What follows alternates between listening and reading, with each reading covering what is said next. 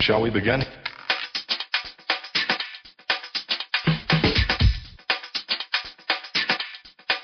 Let's begin now.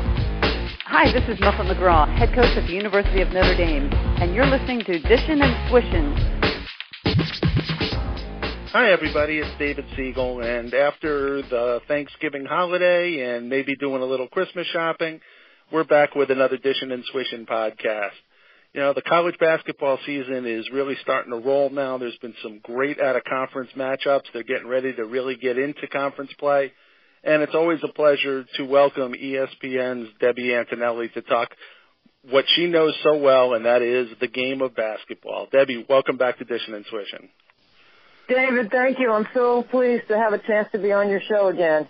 Well, it's always our pleasure to have you because you are one of those people that, you know, you can talk about every facet of the game from the coaching side to the playing side to the broadcasting side and also to the administrative side as you run a couple of tournaments. So it's great to talk to you. Let's start with talking about what we just saw, and that was UConn versus Notre Dame this weekend. And, you know, it just looks like those teams are going to be at the top again as the season goes on. Notre Dame gave a great performance, but it looked to me like they ran out of gas from this big, huge road trip that they've been on. Well, first of all, I thought Notre Dame played really hard, and to have a 12-point lead going into the fourth quarter is exceptional for any team against UConn. However, UConn is not at 100%. Neither is Notre Dame. I thought both teams played really hard, and Notre Dame's run might have been too early. If their run had been a little bit later, because that allowed Connecticut to have time to make a run, maybe the game could have been different. But we're having this conversation, and isn't it great that there's hope that maybe somebody can beat UConn? And is that good or bad for the game? Well, I don't know. I think it's good for the game. And that doesn't disrespect what Connecticut does. I think Connecticut is terrific. No, I think that the win by Mississippi State last year shattered that aura of invincibility, and I think that you're seeing it this year too. The team, of course, is number one in the country and deserves to be there. But, you know, Notre Dame in particular, you know, but then again, Coach McGraw's teams never are intimidated by UConn, it seems. You know what, David? Connecticut is the best team. They have the most talent. The last time that Notre Dame beat UConn was in the 2013 Big East tournament. I just happened to recently go back and look at that box score. Every player on Connecticut's team played in the WNBA. Okay? They're clearly the best program. They're the best team, and Gino is fastly approaching 1,000 wins. Having said that, Muffet certainly has had the most success recently against them, I think in part because they run a very similar style. I think they play a similar offense.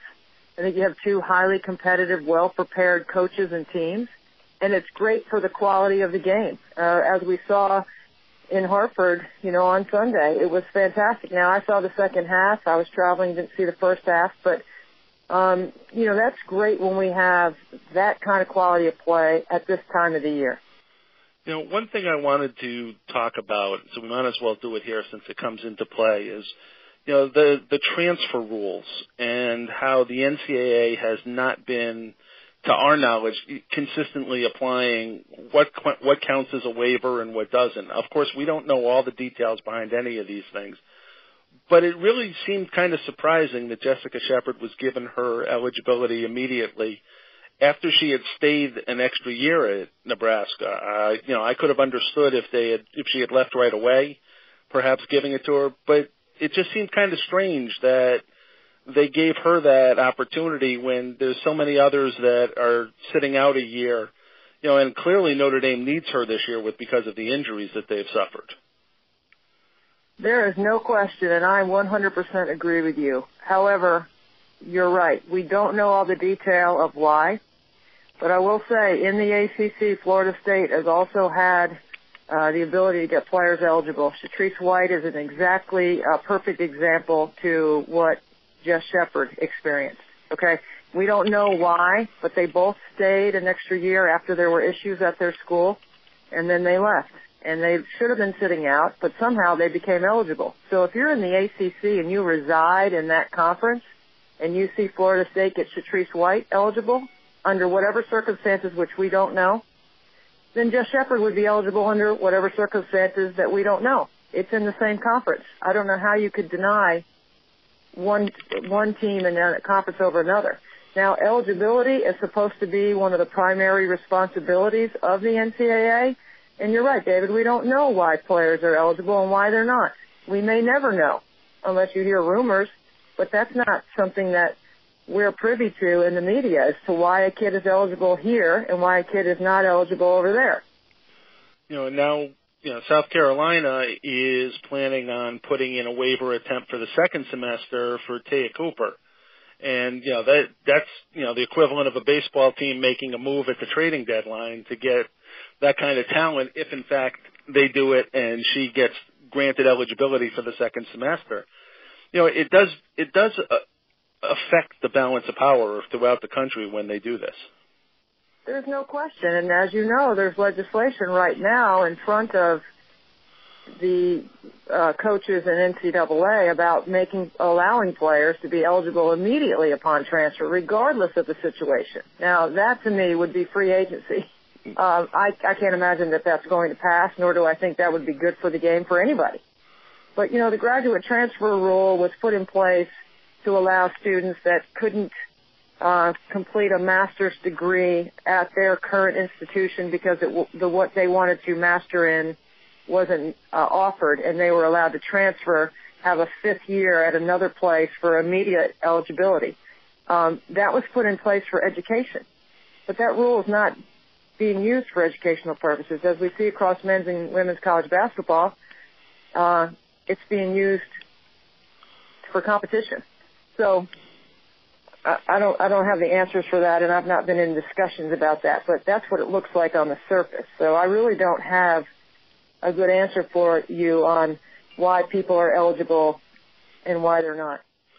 Well, let's talk about what's going on the court again. And there's been some great games and some great basketball played already this year. It's always great when you see teams like South Carolina playing, against a Notre Dame, and Louisville playing against, an Ohio State and such. A lot of these, though, come in tournaments.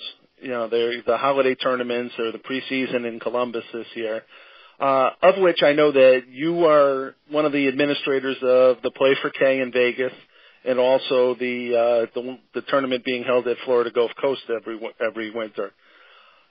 What seems to be lacking in a lot of these is coverage, and that's something that's been a bit of a sticking point with fans and such. As an administrator, I know you obviously want to get as much publicity for your events as possible. So what can we do about trying to get, either free streams or ESPN or somebody else to cover these instead of just, the other streams that cost a whole bunch of money to see one or two games? Right. Well, I can tell you that our team with BD Global and the two events that we're responsible for, we have tried and we have efforted very, very hard to try to find somebody that would be willing to carry at least our championship games. As someone who follows Connecticut closely, that in the second year of the Gulf Coast Showcase, UConn played in our event down in Naples, and they brought their own TV crew, and they televised all three of the games that they played in. In that event, which we were great because everyone got to see, our event and see the quality of the teams that we have in our events. We just have to keep trying to find the right mix. I will say this, ESPN creates a lot of events on the men's side at that time of year, and those are all televised. It is still college football.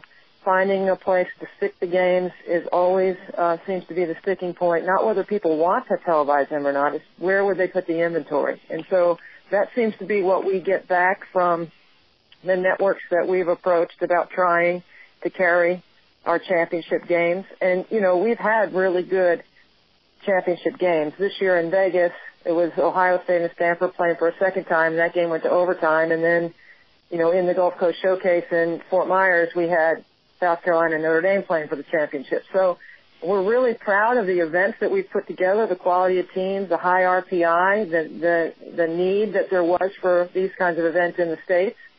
And now the next step is, trying to get someone to grab a hold of it and televise it. We're trying. We just haven't been able to find the right match yet, or someone that's willing. You know, they always have tournaments in Mexico, Bahamas, Bermuda. You know, it seemed because of course the natural disasters we had, things were held in the United States this year, but it seemed to have a lot more interest and coverage being in this country instead of, you know, being held out of the country. Is that something that you think that these tournaments should be looking at for the future, is maybe staying in the United States? Because, you know, even if it was just on social media and all, there just seemed to be so much more coverage and more interest in those tournaments this year. You know what, David? It's great that there's more interest in women's hoops all across the board. I can't speak to the other tournament promoters and the events that they run and the places that they run their events. I can just tell you that watching the Gulf Coast Showcase evolve and watching the Play for K evolve are two, for me, cross off the bucket list, you know, helping grow the game. Because the way those events came about is Brooks Downing, who runs BD Global, is a former intern with me at the University of Kentucky way back, way back. I hate to even say how long ago it was.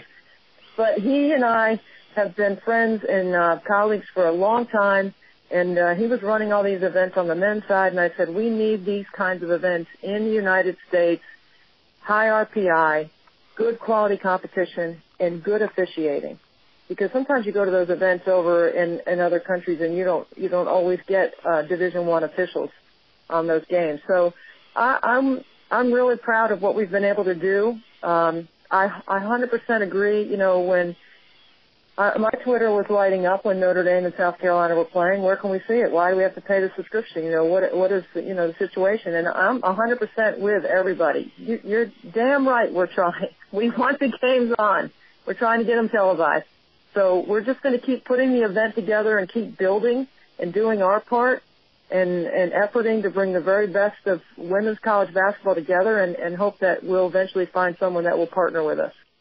Well, let's talk a little bit about what's been going on. And, you know, of the teams that you've seen so far this year, you know, there's the Mississippi State. We mentioned Louisville, Texas, South Carolina, of course. Which of these teams has shown you more than you expected? What has been your take on some of these top teams this year? Well, let me start with South Carolina first, because I know this is going to be hard to believe coming off a championship year. I think they're better. I don't know if this will result in another championship for them, but I watched them play, and they're an easier watch to me than the national championship team. And let me frame it this way. They have better team speed. The ball moves. And I think Jennings is a better complement to Asia Wilson than what Elena Coates was. And I say that because Jennings could be the best offensive rebounder in the country. As a matter of fact, she should aspire to be that. She is all over the offensive glass. She's big and strong. She can pull away from the bucket. She's got a move from the high post.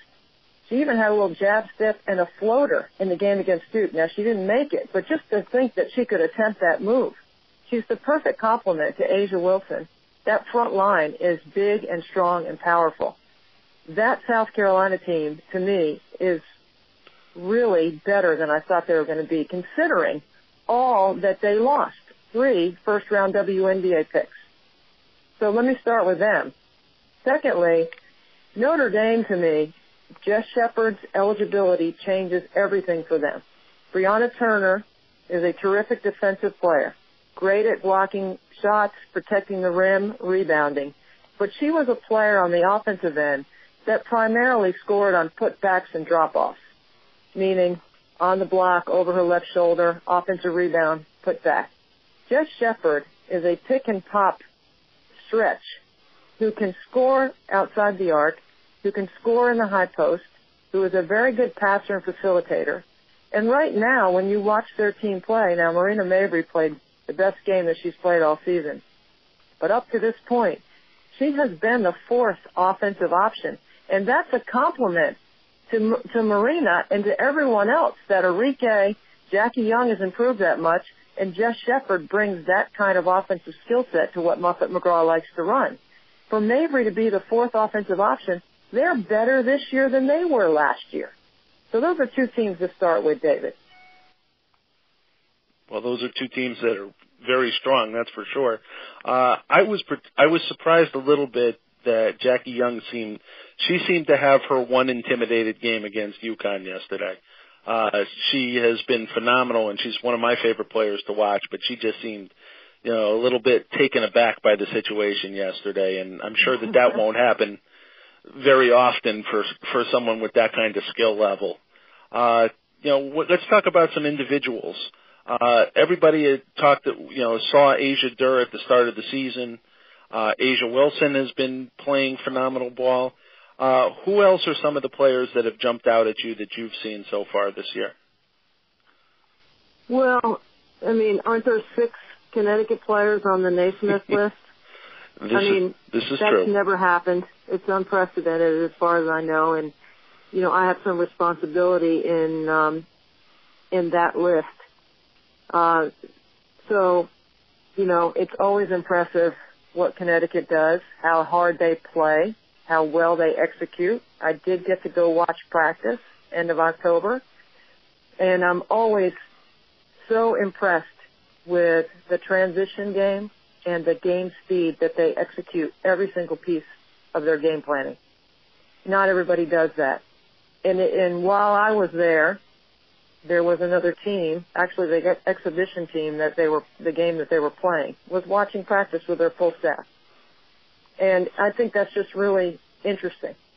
And it's a credit to Coach Auriemma, who allows anybody, almost anyone, to come and watch practice who wants to. And we say this every year. Why don't more people go up there and watch?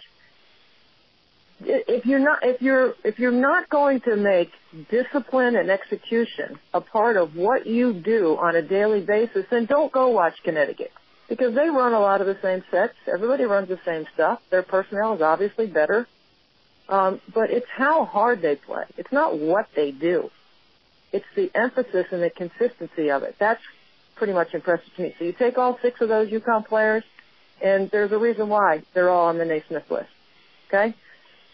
Kelsey Mitchell is a player that you always have to have a conversation about, because she is approaching the NCAA Division I scoring record, and she's starting to do so.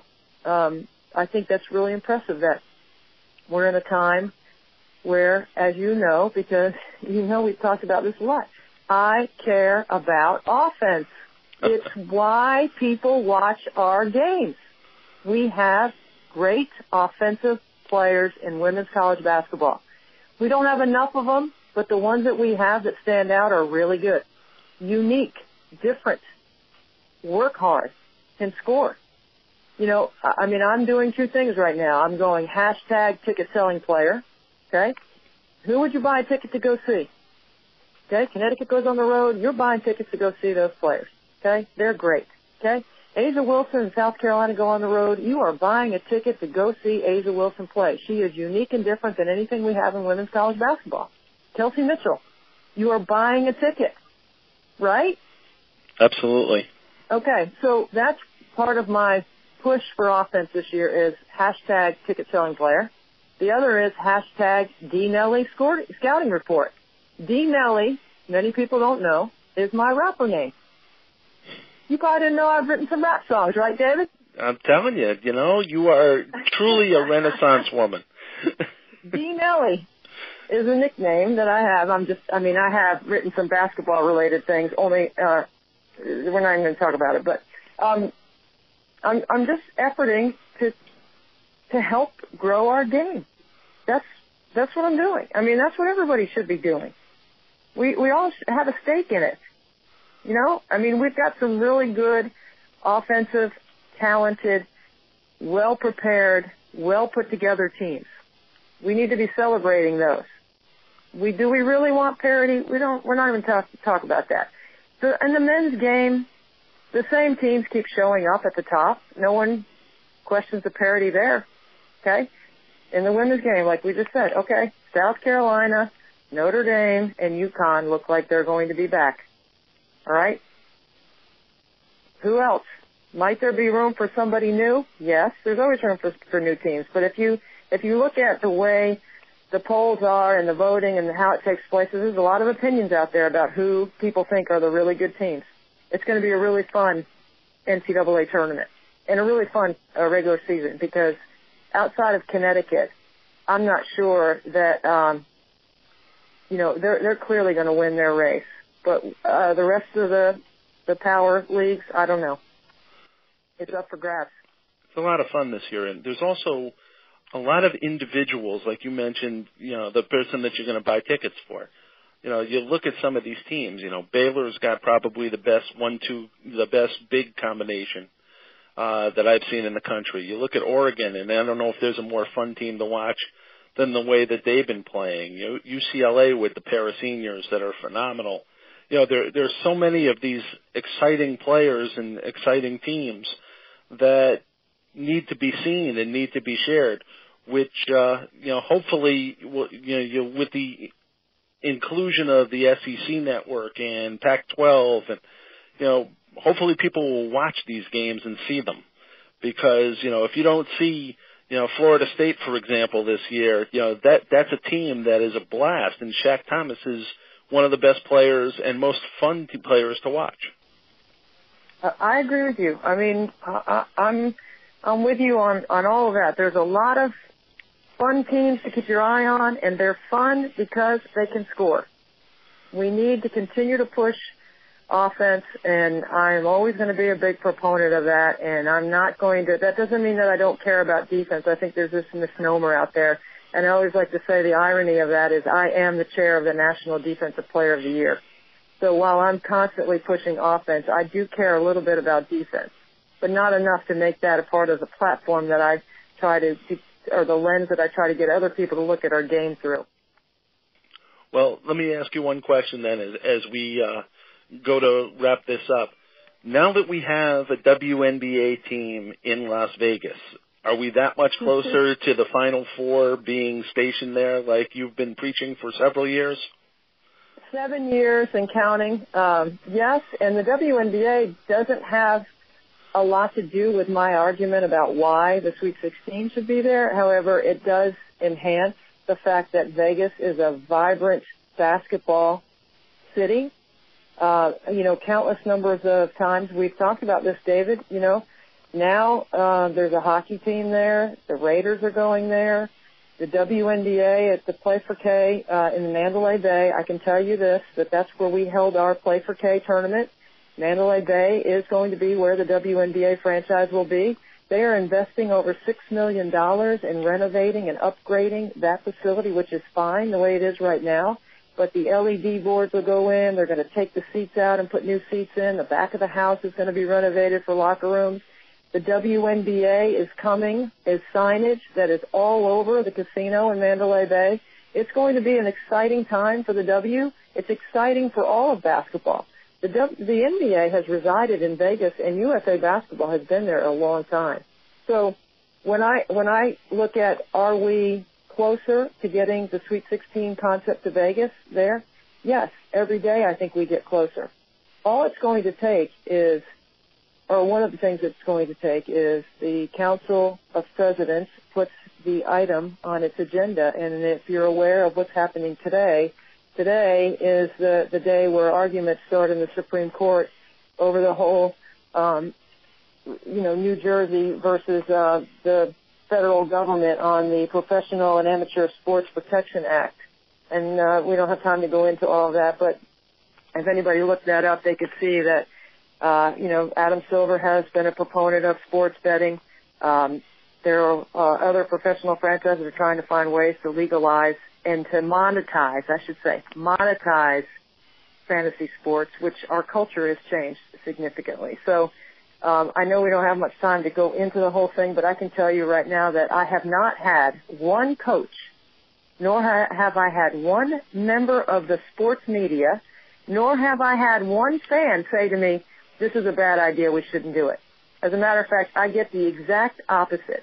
When can we do it? How can we help? What do you need us to do? What do you want me to do? And so I've got several pieces of strategy that I'm working on out there, but I've laid the groundwork for a lot of things. And, David, I will tell you this because I want everybody to know. I'm going to put this in quotes because this has happened. Quote, we have had a site visit already at T-Mobile Arena. Quote. Nice. Very nice. let's see what happens. It'll be interesting to see how fast this progresses, because we know once things start gathering a head of steam, we know what goes on from there. Well, Debbie, I want to thank you for taking time today to talk about the game and everything that you've got going on. You are truly one of the ambassadors of women's basketball, and we are lucky to have someone with the heart, drive, and dedication that you have towards the game. And for that alone, I thank you. Well, David, thank you. It's kind of you to say that, but I feel like I'm one piece of the team. There's a lot of people out there that are stakeholders like yourself that are trying to do the best thing to give young women the opportunity to showcase their skills at the highest level, because that's what it's really about. It's about the players, and it's about these young women having an opportunity. And the more opportunities that we strive and push for them, the better the chances are going to be for them down the road, and that's what we all really want. I agree completely. Again, thank you very much, and it's always great to talk to you. Hey, you're a winner, David. Keep doing what you're doing. I'll see you soon.